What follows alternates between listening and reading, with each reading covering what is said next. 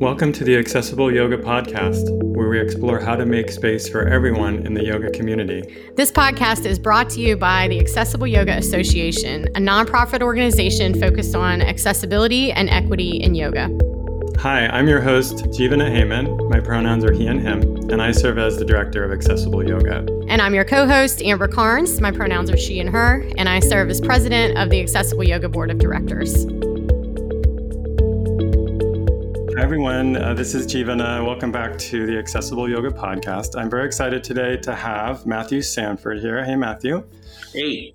Hi. Thank you so much for being here. I just want to say, I don't even know how to start introducing you, except that, well, maybe I'll tell a story to introduce you, which is that many years ago, I had just moved away from the Bay Area where I had been living for years. I moved down south to Southern California, and I met this incredible yoga teacher, Anna Killingstad, actually here in Santa Barbara. And she and I were talking about this idea of having an accessible yoga conference. And when I was talking to Anna, I said, you know, I've been trying to get a hold of Matthew Sanford for many years. And I always thought if he would be involved in something like this, it would really happen. And literally, I said that before she told me. She said, "Are you kidding?" She's like, "I've literally been working with Matthew for many years." Yep. And she just moved to Santa Barbara from working with you in Minnesota, right? Yep. And I was just like, it was incredible, like, I don't know what, like moment that was all about you. And I don't know if you even realized that. It was just like, where she and I kind of came together with this idea that was really centered on you, like, and bringing you out to Santa Barbara to be part of our first accessible yoga conference, which ended up being in 2015. And I know you rarely travel. And so then when we called you and you're like, sure, I love Santa Barbara. And you even went to school out here, right? Exactly. Like so excited and grateful. And it just felt like such a big moment in my life personally. And also for accessible yoga, it was really the beginning of our work in a... Look what you've done since then, Jeevana. My God, what you've all accomplished with what you're doing, it's amazing. And I'd like to, tell everyone that's listening to say, oh, it's been easy for him, but I've never seen someone more dedicated to creating the awareness and the networking to help certain messages in the world. So I will always answer the call. Oh, thank you. Mm-hmm. Well, and I just want to say, like, if people don't know you, they should know you. They should read your book, Waking, a memoir of trauma and transcendence, which is just such an incredible book. You're an amazing writer. Hopefully there's a second book coming. I'll just... Yeah. I don't know. There are parts of the book that's finished on my computer that I think need to get out in the world, that are descriptions of what accessible, or not what adapted yoga is, and what it is to do yoga with neurological conditions and overt disabilities. And I think regardless if that book makes it in the world, there's some descriptions that should. So we'll see. One thing that's amazing about your book, Waking, by the way, is that you published it it says 2006. And I think that, I just want to go back a little bit to that time, because the yoga world has shifted. I really do see a change, and I think there's so much more awareness of adaptive and accessible yoga now. But I remember those days back around then, and really no one else was talking about it. I was teaching kind of on my own, just a few classes, like doing what I could in San Francisco. But for you to like publish the book then, it just was huge. And I remember just seeing it and being amazed that you were sharing your story in that way.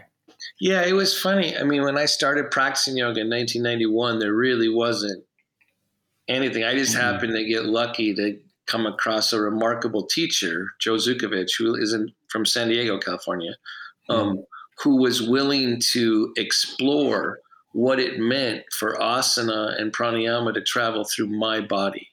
So the fundamental ethic of what I believe is necessary when you're trying to share asana and pranayama with everybody, especially with people with disabilities, you got to make them a partner in the grand experiment, because you can never have enough knowledge when it comes to particular conditions. And not only is everyone unique just by definition, like snowflakes, but it's like you're never going to solve your uncertainty as a teacher by acquiring more and more knowledge.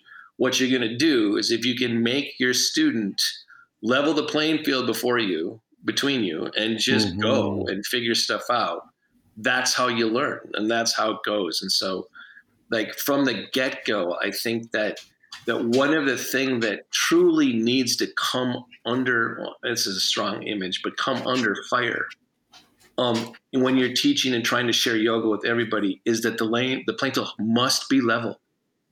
And that's something that typically isn't in the pedagogical model of yoga classes. And it is a requirement for sharing yoga with divergent populations, because you don't get to know right how it goes. So yeah, I love that. I love that you went right there, actually, because I do think it seems like a theme in this work. It's about lifting up the student, actually. Yeah. In helping them, it's such an interesting balance, because it is the case that when it comes to like asana, for example, no matter what student I come across, I probably do know some things that might be helpful for them. Probably do. Right. But it's a balance between letting them know that this is an inquiry and an investigation that has to be led by curiosity and wonder, and also that they need to believe in their own experience and what they're actually feeling, right? Except what they're feeling doesn't necessarily, that's part of what can transform. That's the promise of yoga, right? And so you've got this kind of like empowerment, but also the person that maybe has more yoga experience also knows that there's a bigger world out there, but don't know quite what it means for your students' world. And so it's this balance between empowering whatever's happening and also creating the dynamic where you can explore new things together and discover new things. And so it's this weird thing. Sometimes I see adaptive yoga taught like everything, like if you were teaching me, if you told me everything I did was right on and perfect, guess what? There's no room for me to actually explore and go to other places. And that's, I think, part of the promise of yoga, that without pushing, with a commitment to truthfulness, there are places for me to go. And it's not always going to be easy, but it doesn't have to be disempowering. So it's I find it fascinating, actually. Yeah, me too. I mean, I think I'm always struggling with the language, because I agree that it kind of feels like empowerment, but I also think it's more subtle than that. Me too. I look back at like, if you look at the yoga teachings, which say like we all start with fullness, you know what I mean? Like, that's what I love about yoga, is like you begin with fullness. And so to me, it's more like, being a mirror or something, or like trying to find a way to, show people that they're already okay, that they have the answers inside, like to be a reflection. And maybe that is empowering. I don't know, but I think it is. I think it's acknowledging, but also like the image that I have for myself is that I'd rather sit shoulder to shoulder with the student rather than across from a student, because the fire that we're warming our hands at is actually both within us, and it's there, and it's not something we should be trying to find through our eyes. Right. It's like it's right there. And so I kind of feel like a lot of the teachings of yoga have to be shared. They can't really be taught, even though the forums we have to teach is usually there's a teacher and student, but they're mostly like, hey, did you feel that? Holy moly, that's awesome. Like that kind of wonder and curiosity leaves room for the student, and also honors the student, but also is good. It's good for the ongoing curiosity of the teacher. Yeah. I mean, so it's interesting. And also I think what you're getting at too is that sitting shoulder to shoulder, it's also healthier for the teacher, because I think there's a danger. Yeah, there's a danger in the teacher putting themselves above the student, feeling like they have to fix you. Yeah. I think that's so important. Yeah. I mean, it's humbling, and it's like a relief. For me, it's actually a relief that I can't know everything. I mean, if yoga is actually an infinite subject, right? Kind of where you are is exactly where There is no more meaning by taking 3 more steps in an infinite soup, right? There's like only what's happening. Cultivate what's happening, not necessarily think you're going to ever put your arms around the whole ocean, right? And so to me, it's kind of a relief of going like, no, there's room here. And as long as we're keeping everybody safe and open, yoga will continually give, right? It doesn't stop giving, right? You just have to know how to slow down and hear. Yeah. I love that. And now what is it? You just said, yoga is infinite. You can't put your arms around the whole ocean. Did you just Why make that up? Would you want to? The other thing is when you start to encounter the immensity or the infinity of yogic realization, it's like you tend to want to honor it and be humble, and it kind of makes the practitioner feel unworthy or small. But again, that's another absurdity. If it's already infinite, you're almost dishonoring it by shrinking. You should stand up, take up space. That doesn't mean you're right. It means that you're not doing any more honoring by being small, right? Because your size in relationship to the ocean is not that big a deal. So I always want people to like, hey, stand up. You don't have to like be right all the time, but you should take up space here. You shouldn't motivate yourself by feeling you're continually unworthy or that you're not full. Or the way I tend to think about it is that the emptiness and fullness are simultaneous.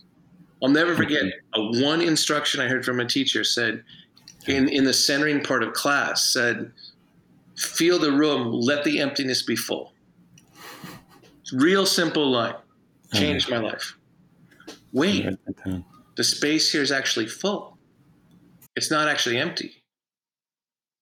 Right? And that's kind of what you're talking about. Like the answers are, all the different languages are the answers within, all that stuff. But actually what seems empty is actually full.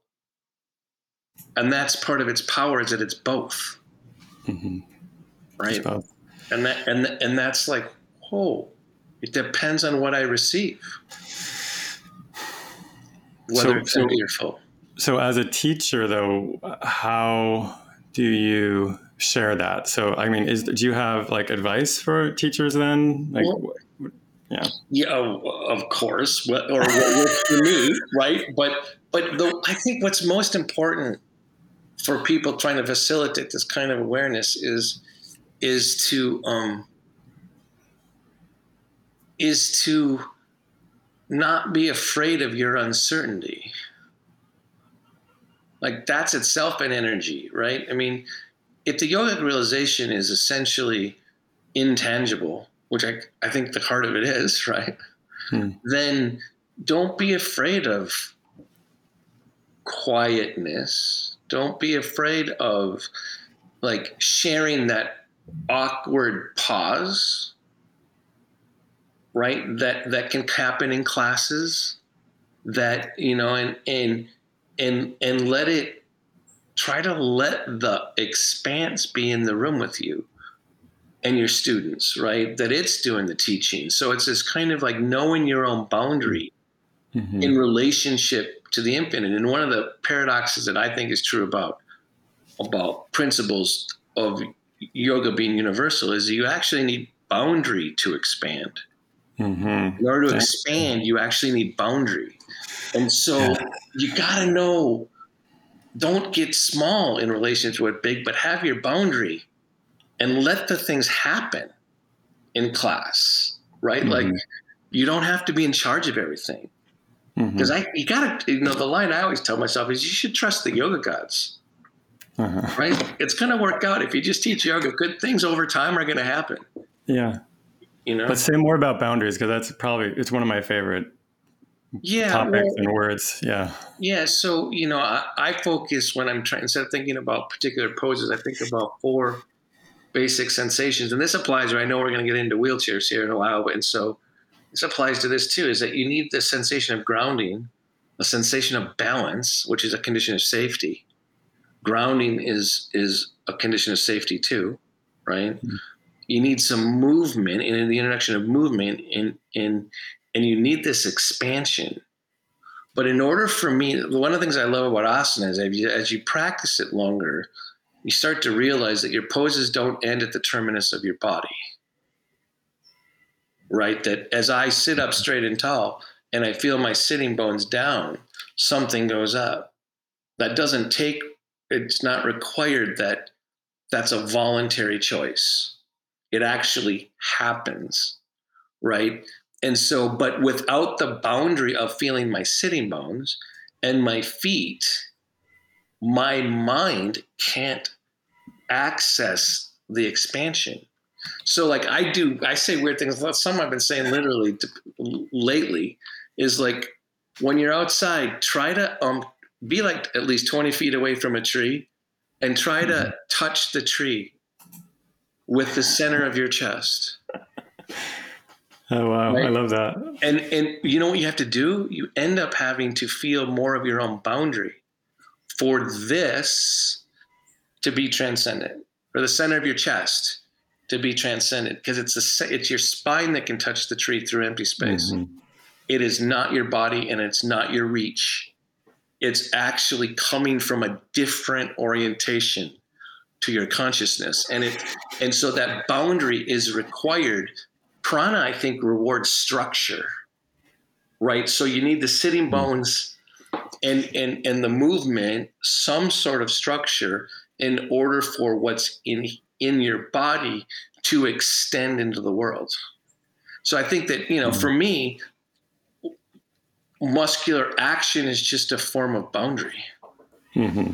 It's a form of reference, right? And that mind can't really be here without that reference, which is part of the illusion of it, right? Well, the illusions it's stuck to.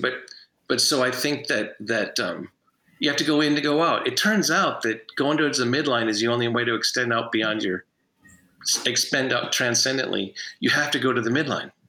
Yeah. Right. And that's happening in every yoga pose. But I think you're saying to me, what you're talking about with the tree, though, is a little more, because I think it's about connecting with nature and beyond the limitations of our physical body, right? Connecting with the natural world that the body is a part of, that we're like here swimming in this world, and yet we feel separate, which is kind of an illusion anyway. And so when we can connect with something bigger, it can not only does it give us a sense of the prana, like you said, but I think it also can quiet the mind in that process, right? Because one of the teachings I've seen, and I remember in the Yoga Sutras of Patanjali, is that the way to practice asana is to meditate on the infinite, And it's like, that's what, like when you said connect with that tree, to me that feels infinite, like that tree is, yeah. It's a structured way to allow in the fact that we're infinitely connected. Yeah. Right? I mean, you also have to take seriously the living entity that is the tree. Right. Right? I mean, it takes, in order to actually and not feel self-consciously weird about touching a tree from distance, right? But it's like, that is, I mean, isn't that what their yogis are trying to pass down anyway? Is that despite what you're seeing, it's actually all connected. So I'll say things like on a practical level, like the empty space is already perfectly balanced. It's whether you can realize the balance between what's within you and what's out of you. You don't have to do anything. It's already integrated. It's just not integrated when we try to control it. Like our minds get confused when we think we're in charge of everything. Right. Yeah. And it's like, well, actually, so like I'll say things in Shavasana where it'll be like, this is a balancing pose and all the empty space within you already touches everything. It's already happened. Right. And that kind of like, you're full already energy how you language a truth like that you already have the answers within you. Those are all just attempts at different descriptions to reveal a basic thing, right? Now, this is tremendous freedom for someone that lives with a disability, This isn't just an idea. It's an experience. And especially someone that can no longer stand, let's say, let's get him back to, or needs aid, right? It's like the idea that somehow I'm supposed to keep up with the temporary able-bodied people, or that I'm, if I do, I'm inspirational, or that, like I get saddened when, if you don't know, I get around in a wheelchair. I've been paralyzed for 43 years. And I get sad when somebody, a yoga student, adaptive yoga student, comes in and doesn't realize that they need to be also separate from their chair. That you don't, technology has streamlined wheelchairs and all the electric stuff that allows for different posture changes. That's all, it helps people stand up. All these things are incredibly cool, but I never want to believe in me that I want to know in my bones, I live on my wheelchair, not in it. It is a vehicle that makes me more mobile, but I shouldn't merge my legs into my wheels. Right? That sometimes that works when I'm pushing up a really steep ramp. I need to do that, right? But I want my legs and my perception, which I can't, if you tickle my legs, I don't feel it, right? But I need to actually have the boundary between me and the wheelchair too. I don't need to prove that I don't need a wheelchair, because that's making the same mistake from a different direction. Okay. Right? But it's about your wholeness again, right? Is that what you're saying? Like your wholeness, and you're using a device, but it's not part of you. Yeah. And part of what I think is so, yeah, exactly. And part of what I think is so, one of the things that I think is so powerful about asana, and one of the ways that it teaches so much more than the movement, is that it makes you distinguish different parts of your body. So that makes you go inward. That's a practice of pratyahara, right? Like you have to go feel this, feel that. But when you differentiate between different points and distinguish yourself from your wheelchair, or make it 40 times harder, yourself from your family of history, right? That distinction, that boundary is part of the realization. So, and part of the unity. So it's like, in order to, when you ask a student to do something, even like say they're paralyzed, and even if they can't physically do it, when they go through the act of distinguishing different body parts, something emerges from this distinguishing and delineating different parts, which is part of it's infinite. When you step off the ladder from separating your foot from the top of your head, and you start doing that, your mind at first gets really engaged in trying to differentiate. And all of a sudden there's a connection, and all of a sudden you're more whole, exactly because you've realized parts on the way to the whole. So like Shavasana, giving body instructions. Now feel your back body on the floor. Feel your ankles, knees, shoulders, elbows, right? And you like start to differentiate in order to let go. Right? Like in order to let Shavasana come into a whole, you go through the parts. I think asana does that, and boundary is what all of a sudden you know where you are in space, and then you let go. Right? So I think the differentiation, the wheelchairs have gotten so great, but too many people I see are leaning back all the time because of the technology. And they don't want to fall, right?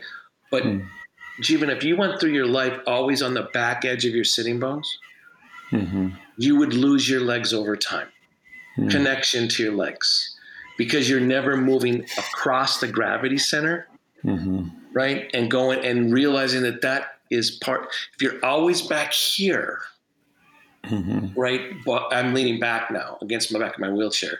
I'm going to lose the delineation between where my spine is and where my legs are, because I'm not changing gravity enough, right? So I'm not saying you shouldn't tip back in an electric wheelchair. I'm saying have a practice. Your yoga practice might be coming up and over your sitting bones and making sure you're safe, belted in or whatever, but you need to keep varying gravity. or your mind will lose distinctions.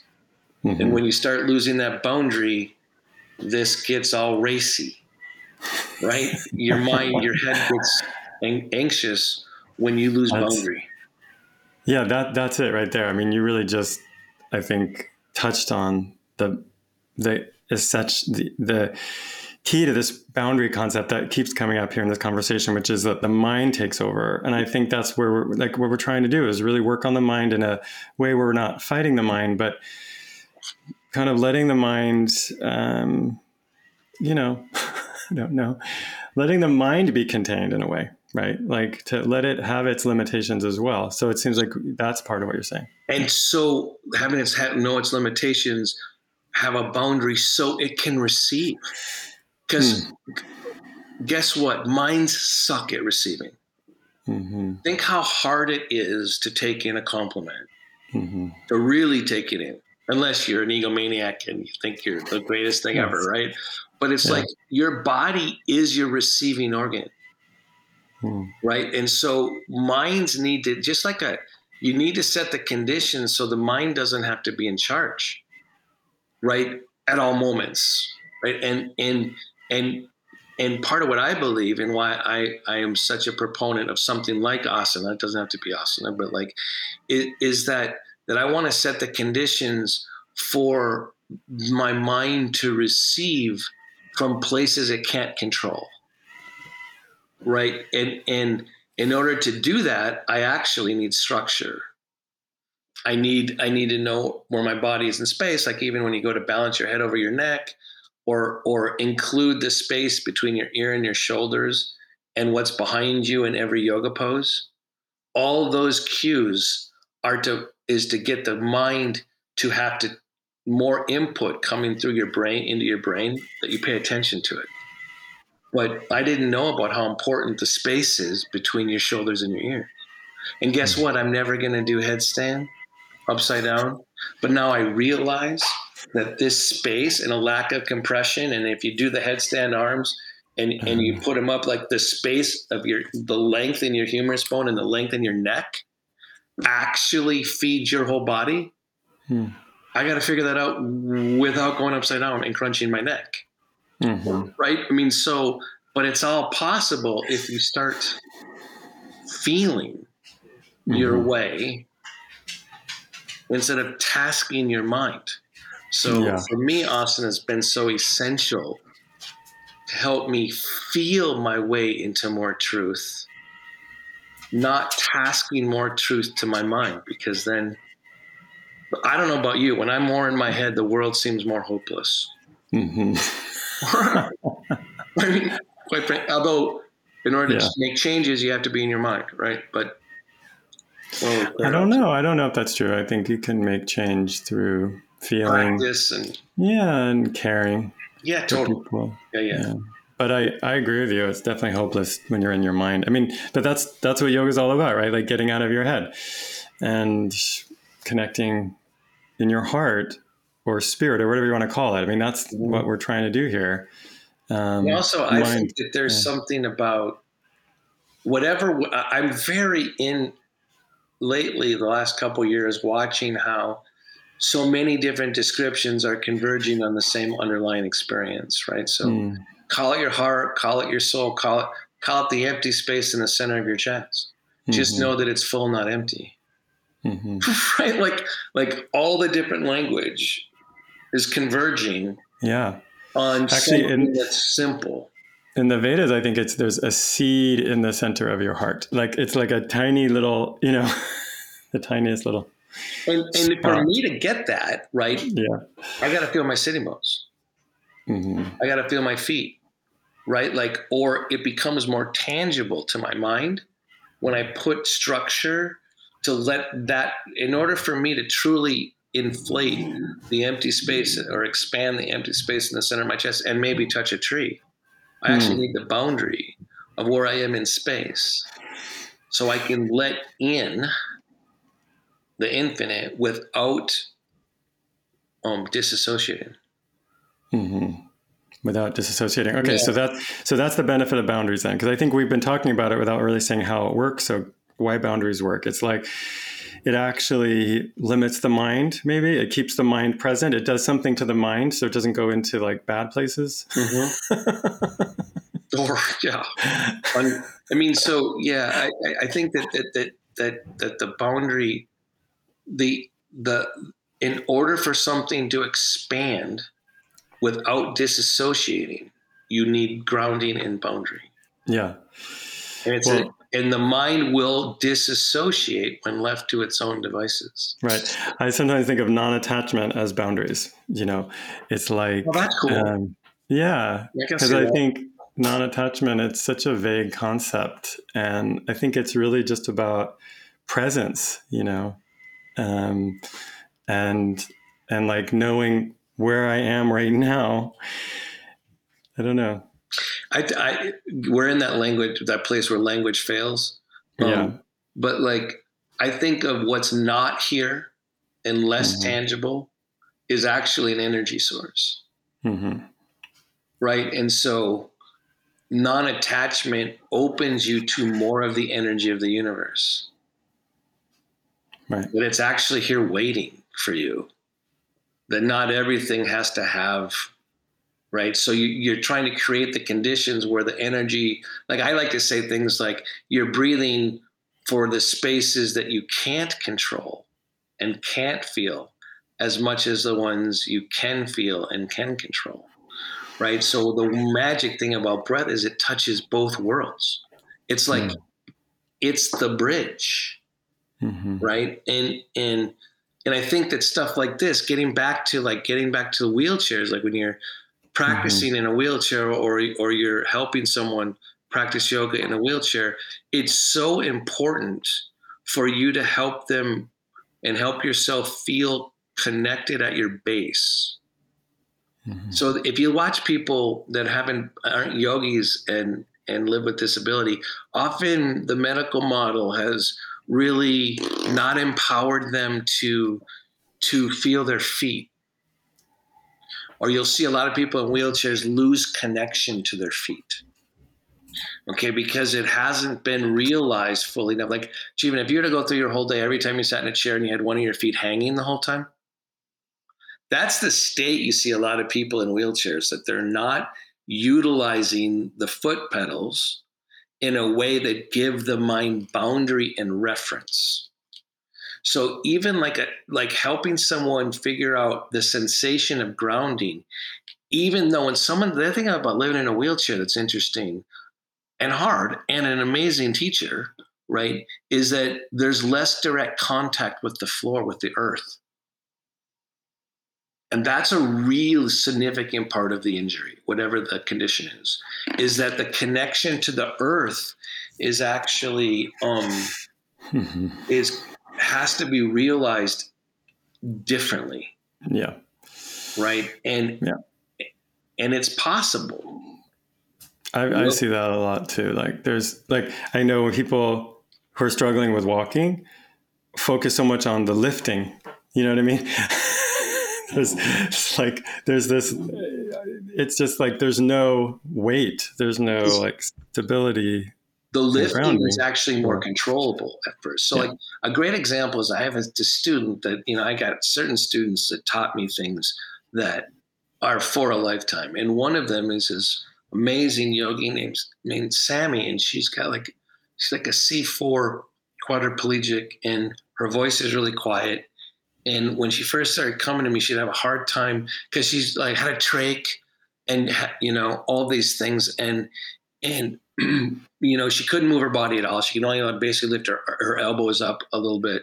And she was having trouble with breath. And it was like, and her scaling muscles, her neck muscles were super developed because she was fighting. Literally, it was kind of amazing. She wasn't on a trach, right? Was like, all the time. And what I realized in trying to help her was that her diaphragm needed something tangible underneath it. That like every time she was trying to take a breath, she was like, it'd be like you stepping up a curb that you thought was only 3 inches and it was 6. Right. So in that free fall, right, she was trying to find a pivot point to start her inhalation. You know what helped her breath? Pushing on her knees. So she could get a sense of direction, so the inhalation could be part of the world before she had to strain to get the lift, right? And so for her, it was about creating more base underneath the beginning of her inhalation, which nothing in the medical model was ready to try to teach her. And that's why it's so important that yoga is taught to people that are in wheelchairs, because over time, the technology will make them merge with their wheelchair. They'll lose track of the earth, right? And not just as an idea, as a freaking energy, right? And that you can spread in order to receive. Usually when someone is in a wheelchair trying to keep up with their lives, they brace up, they get more gripped and try to like keep up with the world, right? And that isn't sustainable. So the importance of teaching grounding or experiencing grounding when you are in a wheelchair, a lot of the time, that value cannot be underestimated. But I had to teach Sammy how to feel space in her base. She doesn't get to push against the earth, right? She does not get that. Just try to take that in for a second. Like when I first realized that she never gets to push off of the earth, right? Like, wait, how can I bring the earth to her mind? And the answer was by pushing on her knees and putting sandbags on her feet and letting her rock back and forth, right? Where she could never do that on her own, right? And it was like that level of it was like, wait, she's not getting nourishment. She's only getting thin air, where you and I would be getting grounding. And like, so teaching her to breathe with her whole body is actually part of it. And same with someone with ALS. You got to teach them to feel the breath, the quality of their breath with their whole body, not just with how much they're taking in, how much inhalation, how much exhalation, because they're losing that battle, right? Over time. So you got to show them how to get quality and the way that the body breathes with momentum and movement to support the diaphragm. I mean, it's a whole different way of thinking, and people that live in wheelchairs aren't getting that underlying base that can actually just be a simple practice. It can be, it's doable, right? Of grounding. They have to realize that they need it, though, right? That it's going to actually give them more energy over time. But I'm so glad there's wheelchairs, but damn, they're problematic. They're problematic. Yeah, it's true. It's like the solutions sometimes create more problems. And often there's... Or the solutions are coming from people that aren't directly living the experience. So like an engineer looks at me and wants to help me stand up, right? And that is great. It's part of my personhood. So, but I don't mind looking up at people anymore. I've been doing it a long time, right? Whatever. Right? But that's what the engineer can do, is figure out a very cool wheelchair. And that doesn't mean I don't love cool wheelchairs. But simultaneously, I need a practice that makes me be in my body while I sit in the wheelchair. Like they're not either or. The technological breakthroughs in wheelchairs are invaluable. Right. But keep me a boundary between me and my body, between me and my wheelchair, between my body and my wheelchair. Because if not, things go into a mess. The water gets too stagnant, and that's itself a problem. It seems like it's like the medical model, like you said, trying to fix, trying to come from outside and from a really good place. That engineer really is trying to improve the quality of my life. But I think in yoga, we do that too. So I think a lot of yoga teachers think that to teach this way, they're trying to fix people or help people. And I think it's hard to know our role as a yoga teacher, and where we fit in. But I think, from what you're sharing today, it's like, it's much more basic and simple. to try to just share some basic experiences of yoga with people to make it as accessible as shoulder possible. to shoulder, it's not that different because I sit in a wheelchair and you stand. The principles are kind. It just kind of looks different.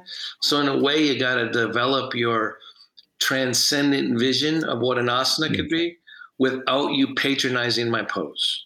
Exactly. Right? Help me bring rigor, because without effort and without rigor, I'm just hanging out. Right? And that's sometimes good to be with a group of people, Yeah, it is good. I have another student that has pretty bad CP, and he gets on an electric wheelchair, and he was part of this is such a mind-blowing thing for me, right? His body's kind of, because CP, it has asymmetrical firing, and he was in a workshop that we did called Body, Mind, Story, and where we're having kind of a yoga piece, we're working on the secrets and paradoxes of storytelling and having that affect, how energy comes out of your spine into a story and all that stuff. And at the end of the couple of days, he says something to me that completely was unexpected. He said, and this is so sad, but he said, and wonderful. He said, gosh, thank you for letting me be in the room with all of you. I never get to learn enough in the presence of people who don't live with disability. And I was like, because I don't get access to this world. I got to just be part of the stream. And I was like, are you kidding me? How he looks in his wheelchair separate him from the flow, right? And it's like, it's because we're afraid of him. Mm-hmm. And we, so we don't quite listen. And we think we listen, but we don't.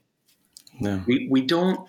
And that's part of that I think is when you're living in a wheelchair and when you're trying to help someone figure out, it's like, and you don't know as a teacher what to do. It's like, I think we go back to how we started in this conversation. It's like, sit shoulder to shoulder.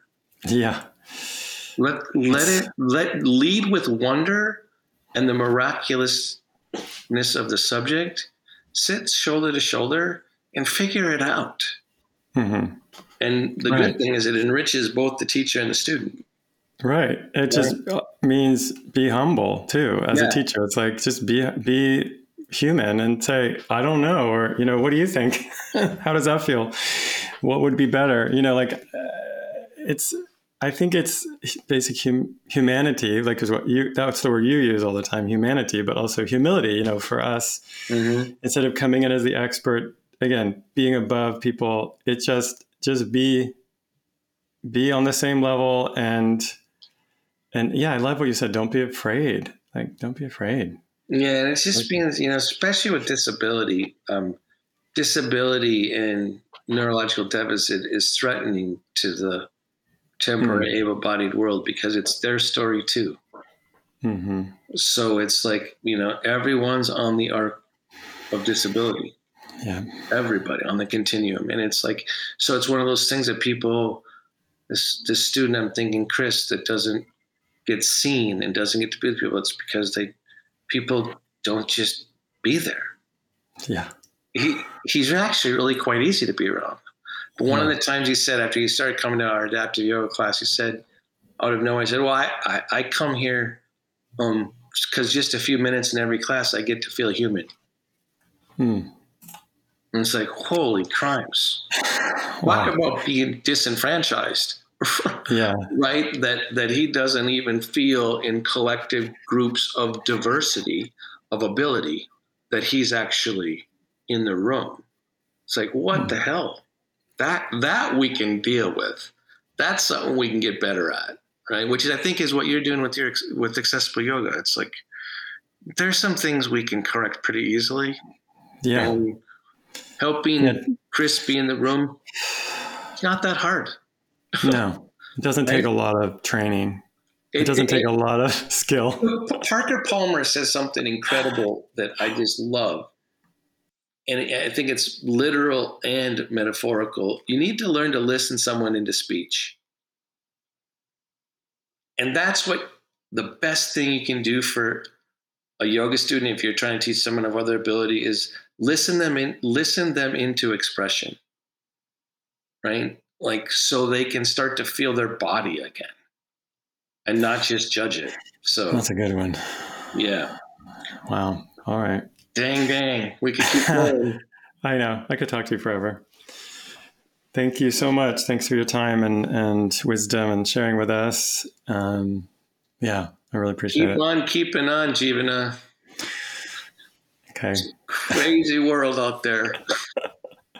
You too. All right. Thanks, Matthew. Take care. Thanks for joining us for the Accessible Yoga Podcast. We're so grateful to be in community with you. Please check out our website, accessibleyoga.org, to find out more about our upcoming programs, including our annual Accessible Yoga Conference. At our website, you can also learn more about how to become an Accessible Yoga ambassador and support the work that we are doing in the world. Please subscribe to the podcast and leave us a review wherever you listen. We'd love to hear your thoughts. You can also submit a question or suggest a topic or potential guest you'd like us to interview at accessibleyoga.org. See you next time.